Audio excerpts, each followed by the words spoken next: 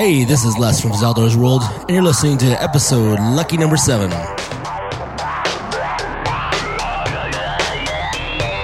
Seventh Son, Book 2, Deceit. A podcast novel written by J.C. Hutchins. Read by the author. For more information about this novel, please visit www.jchutchins.net.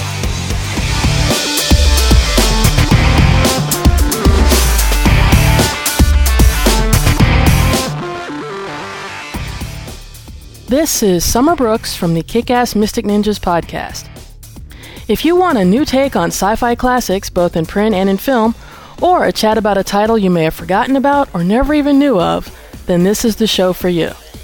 David Moldauer, Joe Murphy, and I will read a story or view a show from at least 10 years ago and break things down for you. Since our tastes vary, you never know who will love or hate what. Find us at kickassmysticninjas.com. The story so far.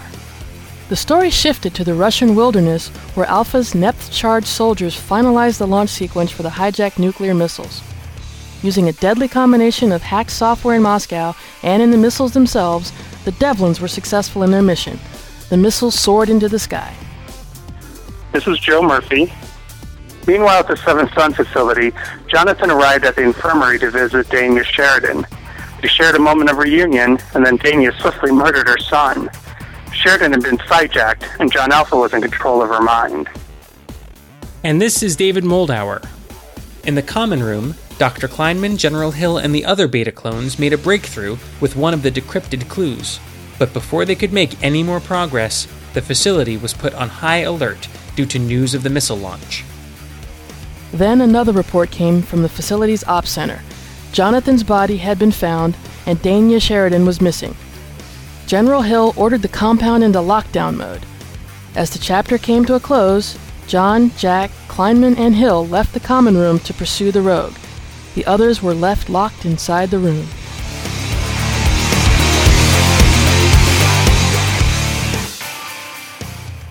Chapter 10. John squinted through the phalanx of strobing red lights as he tailed Kleinman and Hill down the corridor. The klaxon screamed on. Hill was shouting orders to no one, to everyone. There must be microphones in the walls, John thought. "Seal all levels below this one," Hill hollered. "Prep what's left of our security force. Have them cover critical access areas, stairwells, T-junctions. I want Dania Sheridan alive, but consider her extremely dangerous." They made another right past the mess hall. John knew where they were heading, and he didn't need the helix-shaped mosaic on the walls to prove it. "Any idea where she may be now?" Hill was saying. Retinal security logs say she used the express elevator, sir," replied Wayne's voice from the speakers. "The elevator was activated before your lockdown order was—" "She shouldn't have security access of any kind. We revoked it years ago." I know, sir. I don't know." "Don't give me excuses," Hill said. They made another right and were now heading straight for the express elevator's sealed blast door. "Has the elevator returned to this level?" "Yes, sir," the voice in the speakers said. "I'm coming down," Hill said. They were at the door now. Kleinman stepped up to the computer in the wall and let the retina scanner do its job. Pistons fired, and the blast door maw began to open. And John saw her, Dania Sheridan, waiting in the elevator, grinning, head lolling to one side like a rabid dog holding a glittering knife, lunging toward Kleinman. The elevator was empty. "What level did she stop at, Ops?" Hill barked. "Was it the womb? Is she on her way to the memory array?" Kleinman, John, and Jack stepped into the elevator cabin. Hill came in last, glaring at the ceiling. The doors hissed shut and locked. The single light flickered from above. "Ready for destination input," belched the elevator's synthetic voice. "Elevator, hold," Hill said. He turned to the small computer panel built into the cabin wall and jabbed a glowing red button. "Operations, Corporal Wayne, answer me! Where is Sheridan? Repeat, where is Sheridan? Is she in the womb?" A new voice crackled over the speakers. "No, Orlando," Dania Sheridan purred. "I'm in ops. I'm afraid I've made quite a mess here." She cackled. "Holy shit," Jack whispered. He glanced at John, terrified. Hill inhaled sharply. "Elevator, open doors," he said. The doors didn't move. "That won't work, Hill," Dania Sheridan's voice said. "Elevator security override. Clearance code Ada Golf." "That won't work either," Sheridan said. Suddenly, the locking clamps that held the elevator in place unlatched. Ka-chung. The elevator car trembled, then slid downward a few inches. "Fuck!" John hissed. He reached toward the sliding doors and pressed his palms against the slippery surface, trying to pull them apart. He wedged his fingers in the seal where the doors met. He glanced back at Jack. "Help me, bro. She's going to drop us. She's going to drop us." Jack pushed past Kleinman and began tugging at the doors, trying to pry them open. "It's no good," Jack said frantically. Sweat was already glimmering on his forehead. His arms trembled from the exertion as he pulled. "Shit," he said. "Shit, shit, shit, shit." Kleinman reached forward and began pulling at the doors too. John glanced back at Hill. The general was busy wrenching off the elevator computer's plastic case. The doors opened an inch, then another. John could see the hallway beyond, drenched in flickering red light. "Almost got it. Almost. Come on, you fucker," he groaned. "Come on." Dania Sheridan's laughter rang down from the ceiling. "Nice try," she said. "Enjoy your trip, gentlemen, and do watch your fingers." There was an explosive crack of gears and pistons, and then the hallway before them suddenly shot upward past the ceiling. Wind rushed into the elevator cabin. The men instinctively yanked their hands away. The doors slammed shut, and the elevator began its hurricane descent.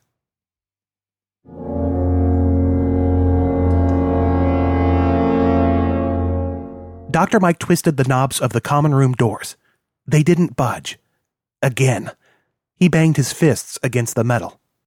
"Hey!" he screamed over the sirens. "Hey! Can anybody hear me? We're locked in here." He tried the knobs again. "Damn it! Hey! Hey!" "They can't hear you," Kilroy 2.0 called. He was still slouched over the computer terminal. Father Thomas sat on the couch, his head in his hands. "Jonathan's dead. Michael dead. Nuclear war dead. All dead." The sirens abruptly cut off in mid-ree. Kilroy turned back toward Mike. "Maybe they found her," Kilroy said, his face hopeful. Mike tried the knobs again. "They're still locked," he said. A voice boomed from the speaker in the wall. "That's enough television for one day, children," Dania Sheridan said. "It's bedtime." The lights in the common room flickered, then went out. The room was now lit only by the 5 flickering monitors at the workstation. Father Thomas screamed. "Kilroy 2.0, Sheridan whispered. "I am here."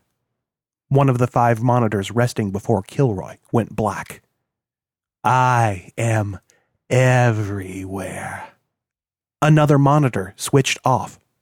Kilroy banged his fists on the keyboards, grunting in confusion. "Kilroy, don't you get it?" Dr. Mike yelled. "She's hacking you, man. She's hacking you."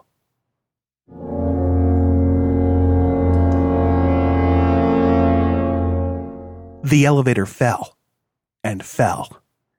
Inside, John pressed his back into a corner of the trembling walls. The sputtering light above flashed manic, monstrous shadows across the faces of Kleinman, Jack, and General Hill.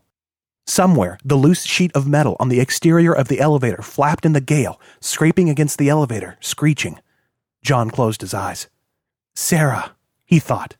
"God, I love you. I really do. I wish I would have told you that. I love your red hair, your half smile, the mole just below your belly button, and your eternal patience for me and Cat and our stupid, selfish quirks. The cat's got an excuse. He's a cat. I've got nothing but me and you. And why didn't I say this before when I called? Why didn't I?" John heard a crackling sound inside the car, just above the den, followed by the smell of something burning, something bitter, acidic. He opened his eyes. Hill had ripped the computer panel from the wall and was trying to connect several of the exposed wires. He brought 2 wires together. An explosion of sparks shot out of the panel, spattering across Hill's shaking hands. "What are you doing?" Jack shouted. Hill connected 2 more wires. More sparks danced over his hands. Now another distinctive smell was filling the car. singed hair and scorched flesh. Hill's. Hill didn't look up from the panel. "I'm trying to hotwire it into an emergency stop," he screamed back. 2 more wires between his 2 fingers. More sparks. "I think I've almost got it." The cabin walls were rattling in their frames now, hyperventilating, howling. Somewhere in the shaft far above, a metal thing snapped with an explosive yet vaguely insectile sound. It screamed like a bomb, bouncing off the shaft walls as it fell. The metal thing slammed onto the roof of the car, sending Kleinman and Jack to the floor. The light above them exploded. Total darkness now. The floor quaked beneath them. The roar was almost deafening. It was a worm burrowing through your eyes and ears and pores, digging towards your brain, your soul. "Can't see!" Hill cried. "Can't see, goddammit!" Can't see, John thought. He needs light. Light. Falling still. Faster. Lighter. John patted his jeans pockets, searching with his hands for what his eyes couldn't see. Keys, no. Smokes, no. How much time till we hit the bottom? 30 seconds? 20? Fuck, hurry! There. He reached into his pocket and pulled out a Zippo. He flipped open the silver top, blink, and turned the striking wheel. Fuck, he whispered. He tried the wheel again.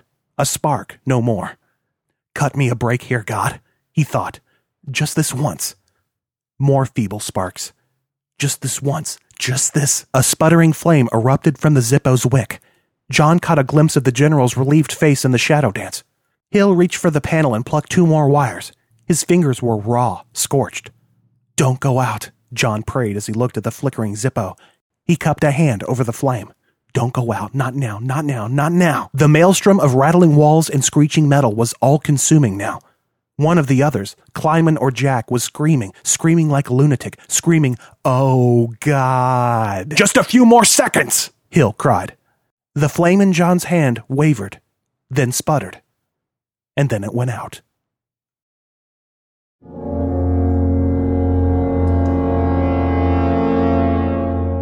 Kilroy was leaning over the keyboards, his fingers a blur. On the remaining screens, program windows popped to life at his commands. Now he was typing with one hand and piloting the mouse with the other. Now he was tapping on the Alt and Tab keys, a 2-finger drum roll. "Oh, no, you don't," he muttered. "No, you don't." Above them, Dania Sheridan's laughter boomed from the speaker. "How does it feel to be hacked, Prophet? No control, none whatsoever." The monitor that Kilroy was staring at went dead. He quickly turned to the remaining 2 displays. His fingers machine-gunned across the keyboards. Behind him, Dr. Mike wandered through the dimness toward the cathode light glowing from the screens. He glazed in silent awe as Kilroy typed line after line of arcane code, clicked icon after icon, launched program after program. The application names flashed on the screen in bullet speed, barely legible in the cascade of opening and closing windows. Resurrect Tech, Spike Slayer, Zombie Drive, Safety Net. Now the 4th monitor flashed out. Kilroy leaned closer to the last monitor and typed even faster. The streaming gobbledygook code glimmered in the reflection of his thick glasses. "It's over," Dania Sheridan called. "I've been waiting so long to do this, Kilroy. It's time to unplug." Kilroy snorted. "No." Click. "You." Rack attack. "Don't." Double click. The last monitor flickered black. "Bamf!" Kilroy 2.0 screamed. He shook a fist at the wall speaker and then gave it the middle finger. The last monitor remained black. And then it winked to life. The computer was rebooting. Kilroy, Mike, and Thomas stared up at the wall speaker. 5 seconds passed. Then 10. Wherever Dania Sheridan was, she wasn't here anymore.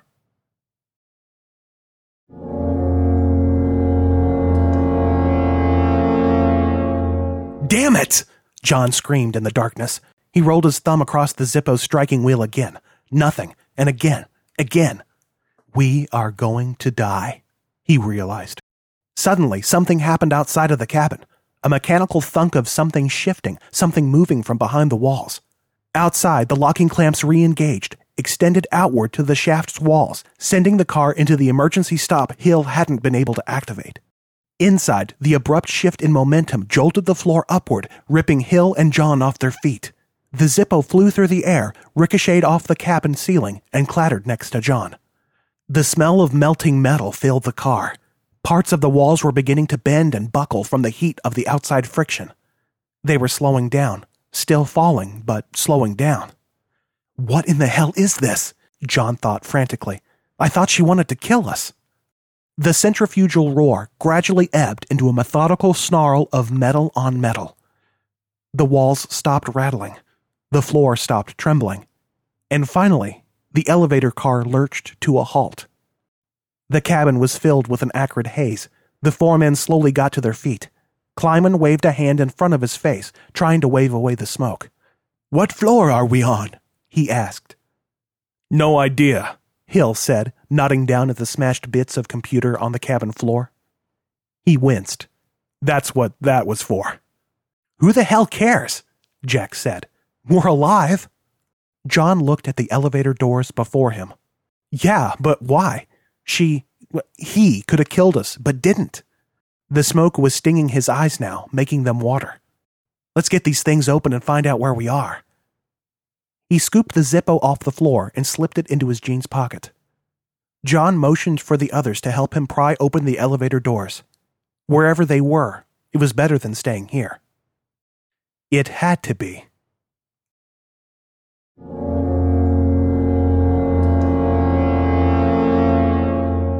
Chapter 11.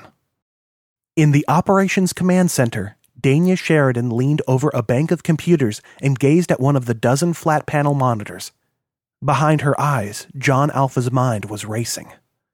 Effortless, flawless, the plan was well in motion and well in hand at that. Special K's Trojan Horse had successfully recoded the Perimeter RT rocket. The Russian nukes were now en route to their targets, and Dania Sheridan, well, she'd really delivered, hadn't she? Her skin had provided the sheep's clothing, her brain invaluable familiarity with Code Phantom access. That was going to come in handy in, about 2 minutes. John Alpha allowed a slight smile to spread across his mother's face. He also allowed himself a few more minutes to gloat. The Trojan Horse in Russia had been a brilliant idea, but it wasn't exactly an original one. John Alpha had planted one here in the Seventh Sun security database 5 years ago before he had escaped. The plan had always been to come back using Dania Sheridan as a ruse.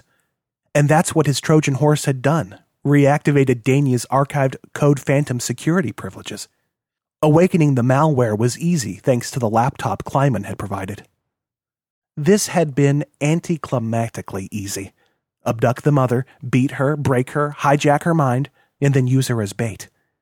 Faced with the reality that their mother was still alive, the beta clones had no choice but to rescue her and bring her here. And with the cuts, missing fingers, and last night's performance on the platform, why, there was no reason for them not to believe her, not to shelter her. Me, he thought, public enemy number 1 under their noses. The reward? Another corpse. Killing Jonathan was gratifying. Now the balance of power shifts and the world shall take note. The world will unite. From his seat in the elevated control pod, Alpha glanced at the clock on the ops center's wall. No more dawdling. He turned to the keyboard resting before him. He quickly popped the knuckles on Dania's left hand, one of her subconscious habits that absolutely insisted on being sated. Alpha gazed at the monitor the late great Corporal Wayne had been watching just minutes ago. The high-alert NORAD ComNet system. There was nothing terribly special about it. Well, not yet, anyway. Every military or military-funded science facility had access to this NORAD app. Loaded into operations computers at every facility, ComNet was designed to automatically come online and warn basefolk of an impending nuclear strike. It was the military's way of automating the preparedness process. "Thank you, Uncle Sam," Alpha mused. "You've made life that much easier for me." On the monitor, a simplistic computer map of the world was spread across the NORAD ComNet screen. Winking green lights identified the launch sites of the nukes in the Russian Saratov region. A large flashing white rectangle covered the northern half of Africa, NORAD's current supposition of where the nukes would land. Satellites were still triangulating the missiles' trajectories. And here comes the fun part, Alpha thought. He keyed in Dania Sheridan's recently reinstated Code Phantom password into the ComNet login prompt at the bottom of the screen. Suddenly, the map was overlaid with panes of streaming information. NORAD was at DEFCON 1 and EmergCon, an eye blink away from Armageddon, but President Hale had not authorized a retaliatory strike. Alpha had anticipated this. If the nukes had been heading toward the U.S., that would have been another matter. But they weren't. The missiles were heading toward Africa right now. The on-map blinking rectangle grew smaller in size, now encompassing Northeast Africa, Egypt, Libya, part of Sudan, and the Middle East. The NORAD satellites were getting closer to extrapolating the nuke's flight paths now, which meant NORAD would deduce Alpha's targets in about 30 seconds thanks to the American long-range radar network based in Iraq. Since the country he was attacking was a longtime U.S. ally, Alpha knew what would happen next. The Pentagon would make an 11th-hour attempt to blast the nukes with Fast Lance Mark V rockets stationed in Basra. A recent addition to the military's ground-based missile defense shield program, the Fast Lance Vs had exceptional onboard guidance systems. There was a chance that, using the long-range radar as their eyes, the Fast Lances could destroy the nukes before they hit their targets. And that won't do, John Alpha said, and tittered. That won't do at all. Dania Sheridan's remaining good fingers began to type. Using the all-access Code Phantom security pass, John Alpha switched the ComNet program's screen from passive to active mode. Fewer than a dozen living people had access to this program setting. He zoomed the ComNet screen from the global view to the microcosm of the North African region. He was now able to watch the long-range radar network in Iraq deliver its up-to-the-second vector data to the NORAD system. It had nearly triangulated the missile's eventual destinations, God love it. John Alpha moved the computer mouse across the map to the small blinking icons just below the radar network's streaming data. One icon read, Hardware Status Online. Another graphic read, Communications Status Streaming. He double-clicked the latter. A network of blinking yellow lines suddenly appeared on the map, detailing the communications pipeline connecting the long-range radar batteries to a ComNet broadcast bunker several hundred miles away. At several points on this yellow pipeline, there were small blue boxes. These boxes represented relay stations along the communications route. All 6 boxes reported the same word, nominal. Alpha held down the control key and clicked them one after another. When all had been selected, he right-clicked. A set of commands winked on the screen. He selected the one that read, Disable. The boxes flashed from blue to red. The entire pipeline blinked red as well. The incoming vector data from the radar batteries suddenly flatlined. NORAD was no longer receiving tracking information on the nukes. The puppet strings had been cut. It was just too easy. Code Phantom gave Alpha the keys to the kingdom. For good measure, he slid the mouse arrow across the map to the icon beneath the nearby Fast Lance 5 missile launchers. Using the same maneuvers of mouse clicks, he set them to disarm. It would take the terrified folks at NORAD about 4 minutes to restart both systems and bring them back online, which would be about 3 minutes too late. The body of Dania Sheridan leaned back in the Ops Center chair and watched the NORAD ComNet map. A cold, cruel smile spread across her lips. 8 Topol-M intercontinental ballistic missiles screamed downward, then detonated, spreading 24.3 megatons of hellfire across hundreds of miles and turning the desert into glass.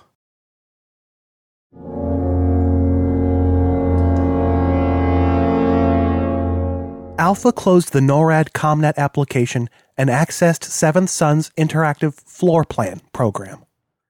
Time to check up on the family, he thought.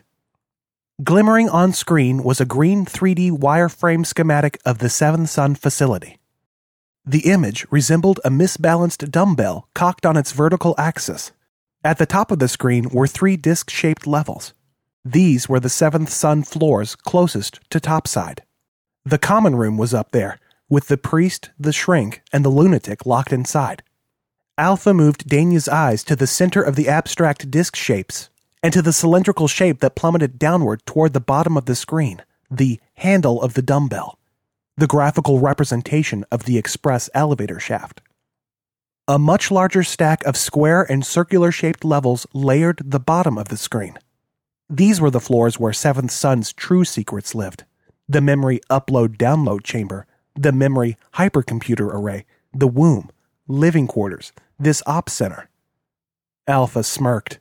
Yes, the ops center, where all of Seventh Son's security could be conveniently controlled with the click of a mouse button, much to General Hill's chagrin.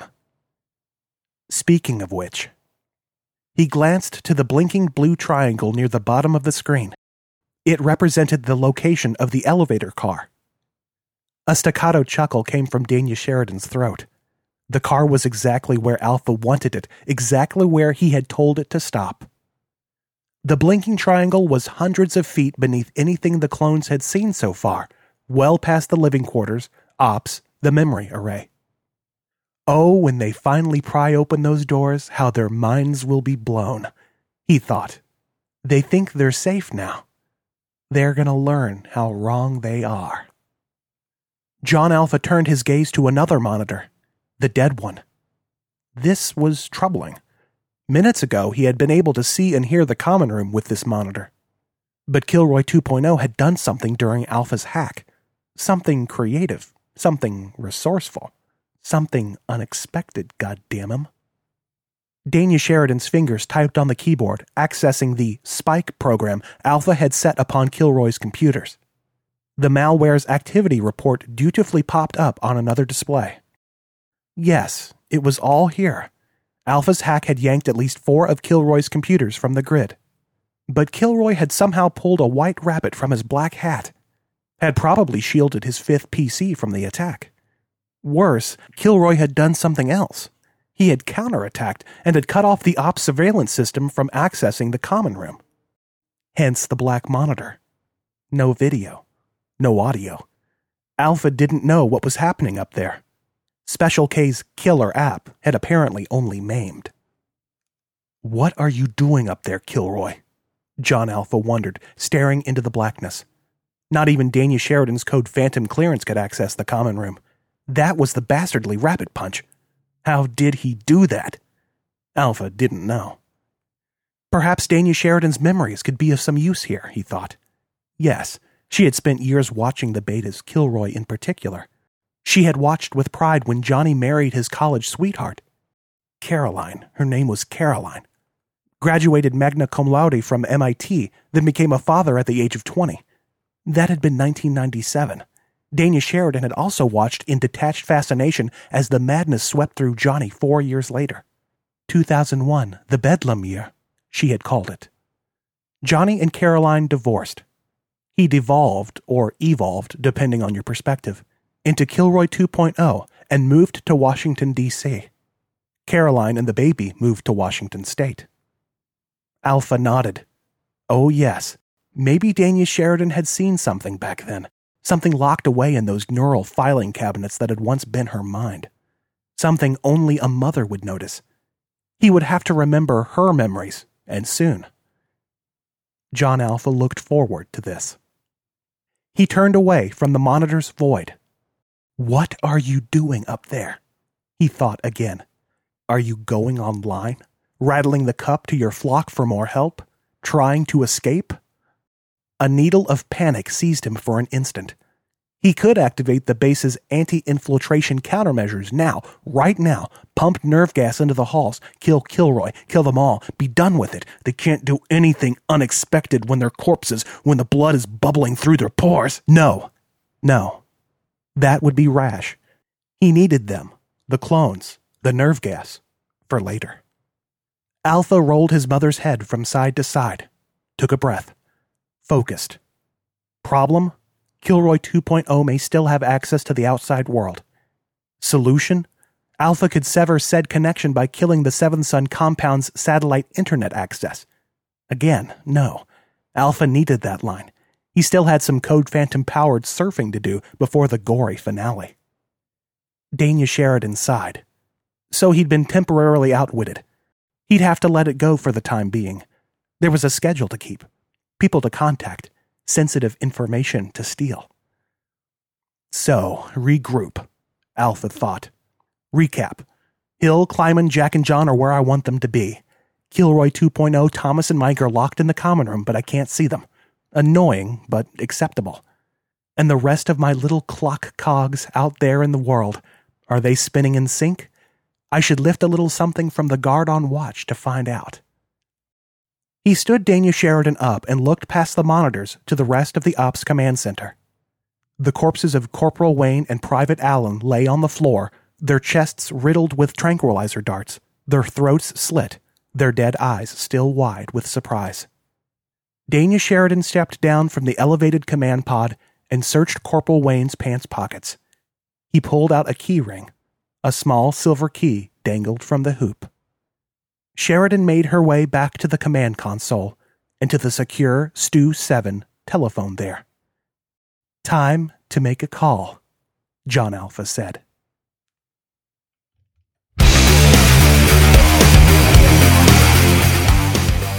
You've been listening to Seventh Son, Book 2, Deceit, a podcast novel written by J.C. Hutchins.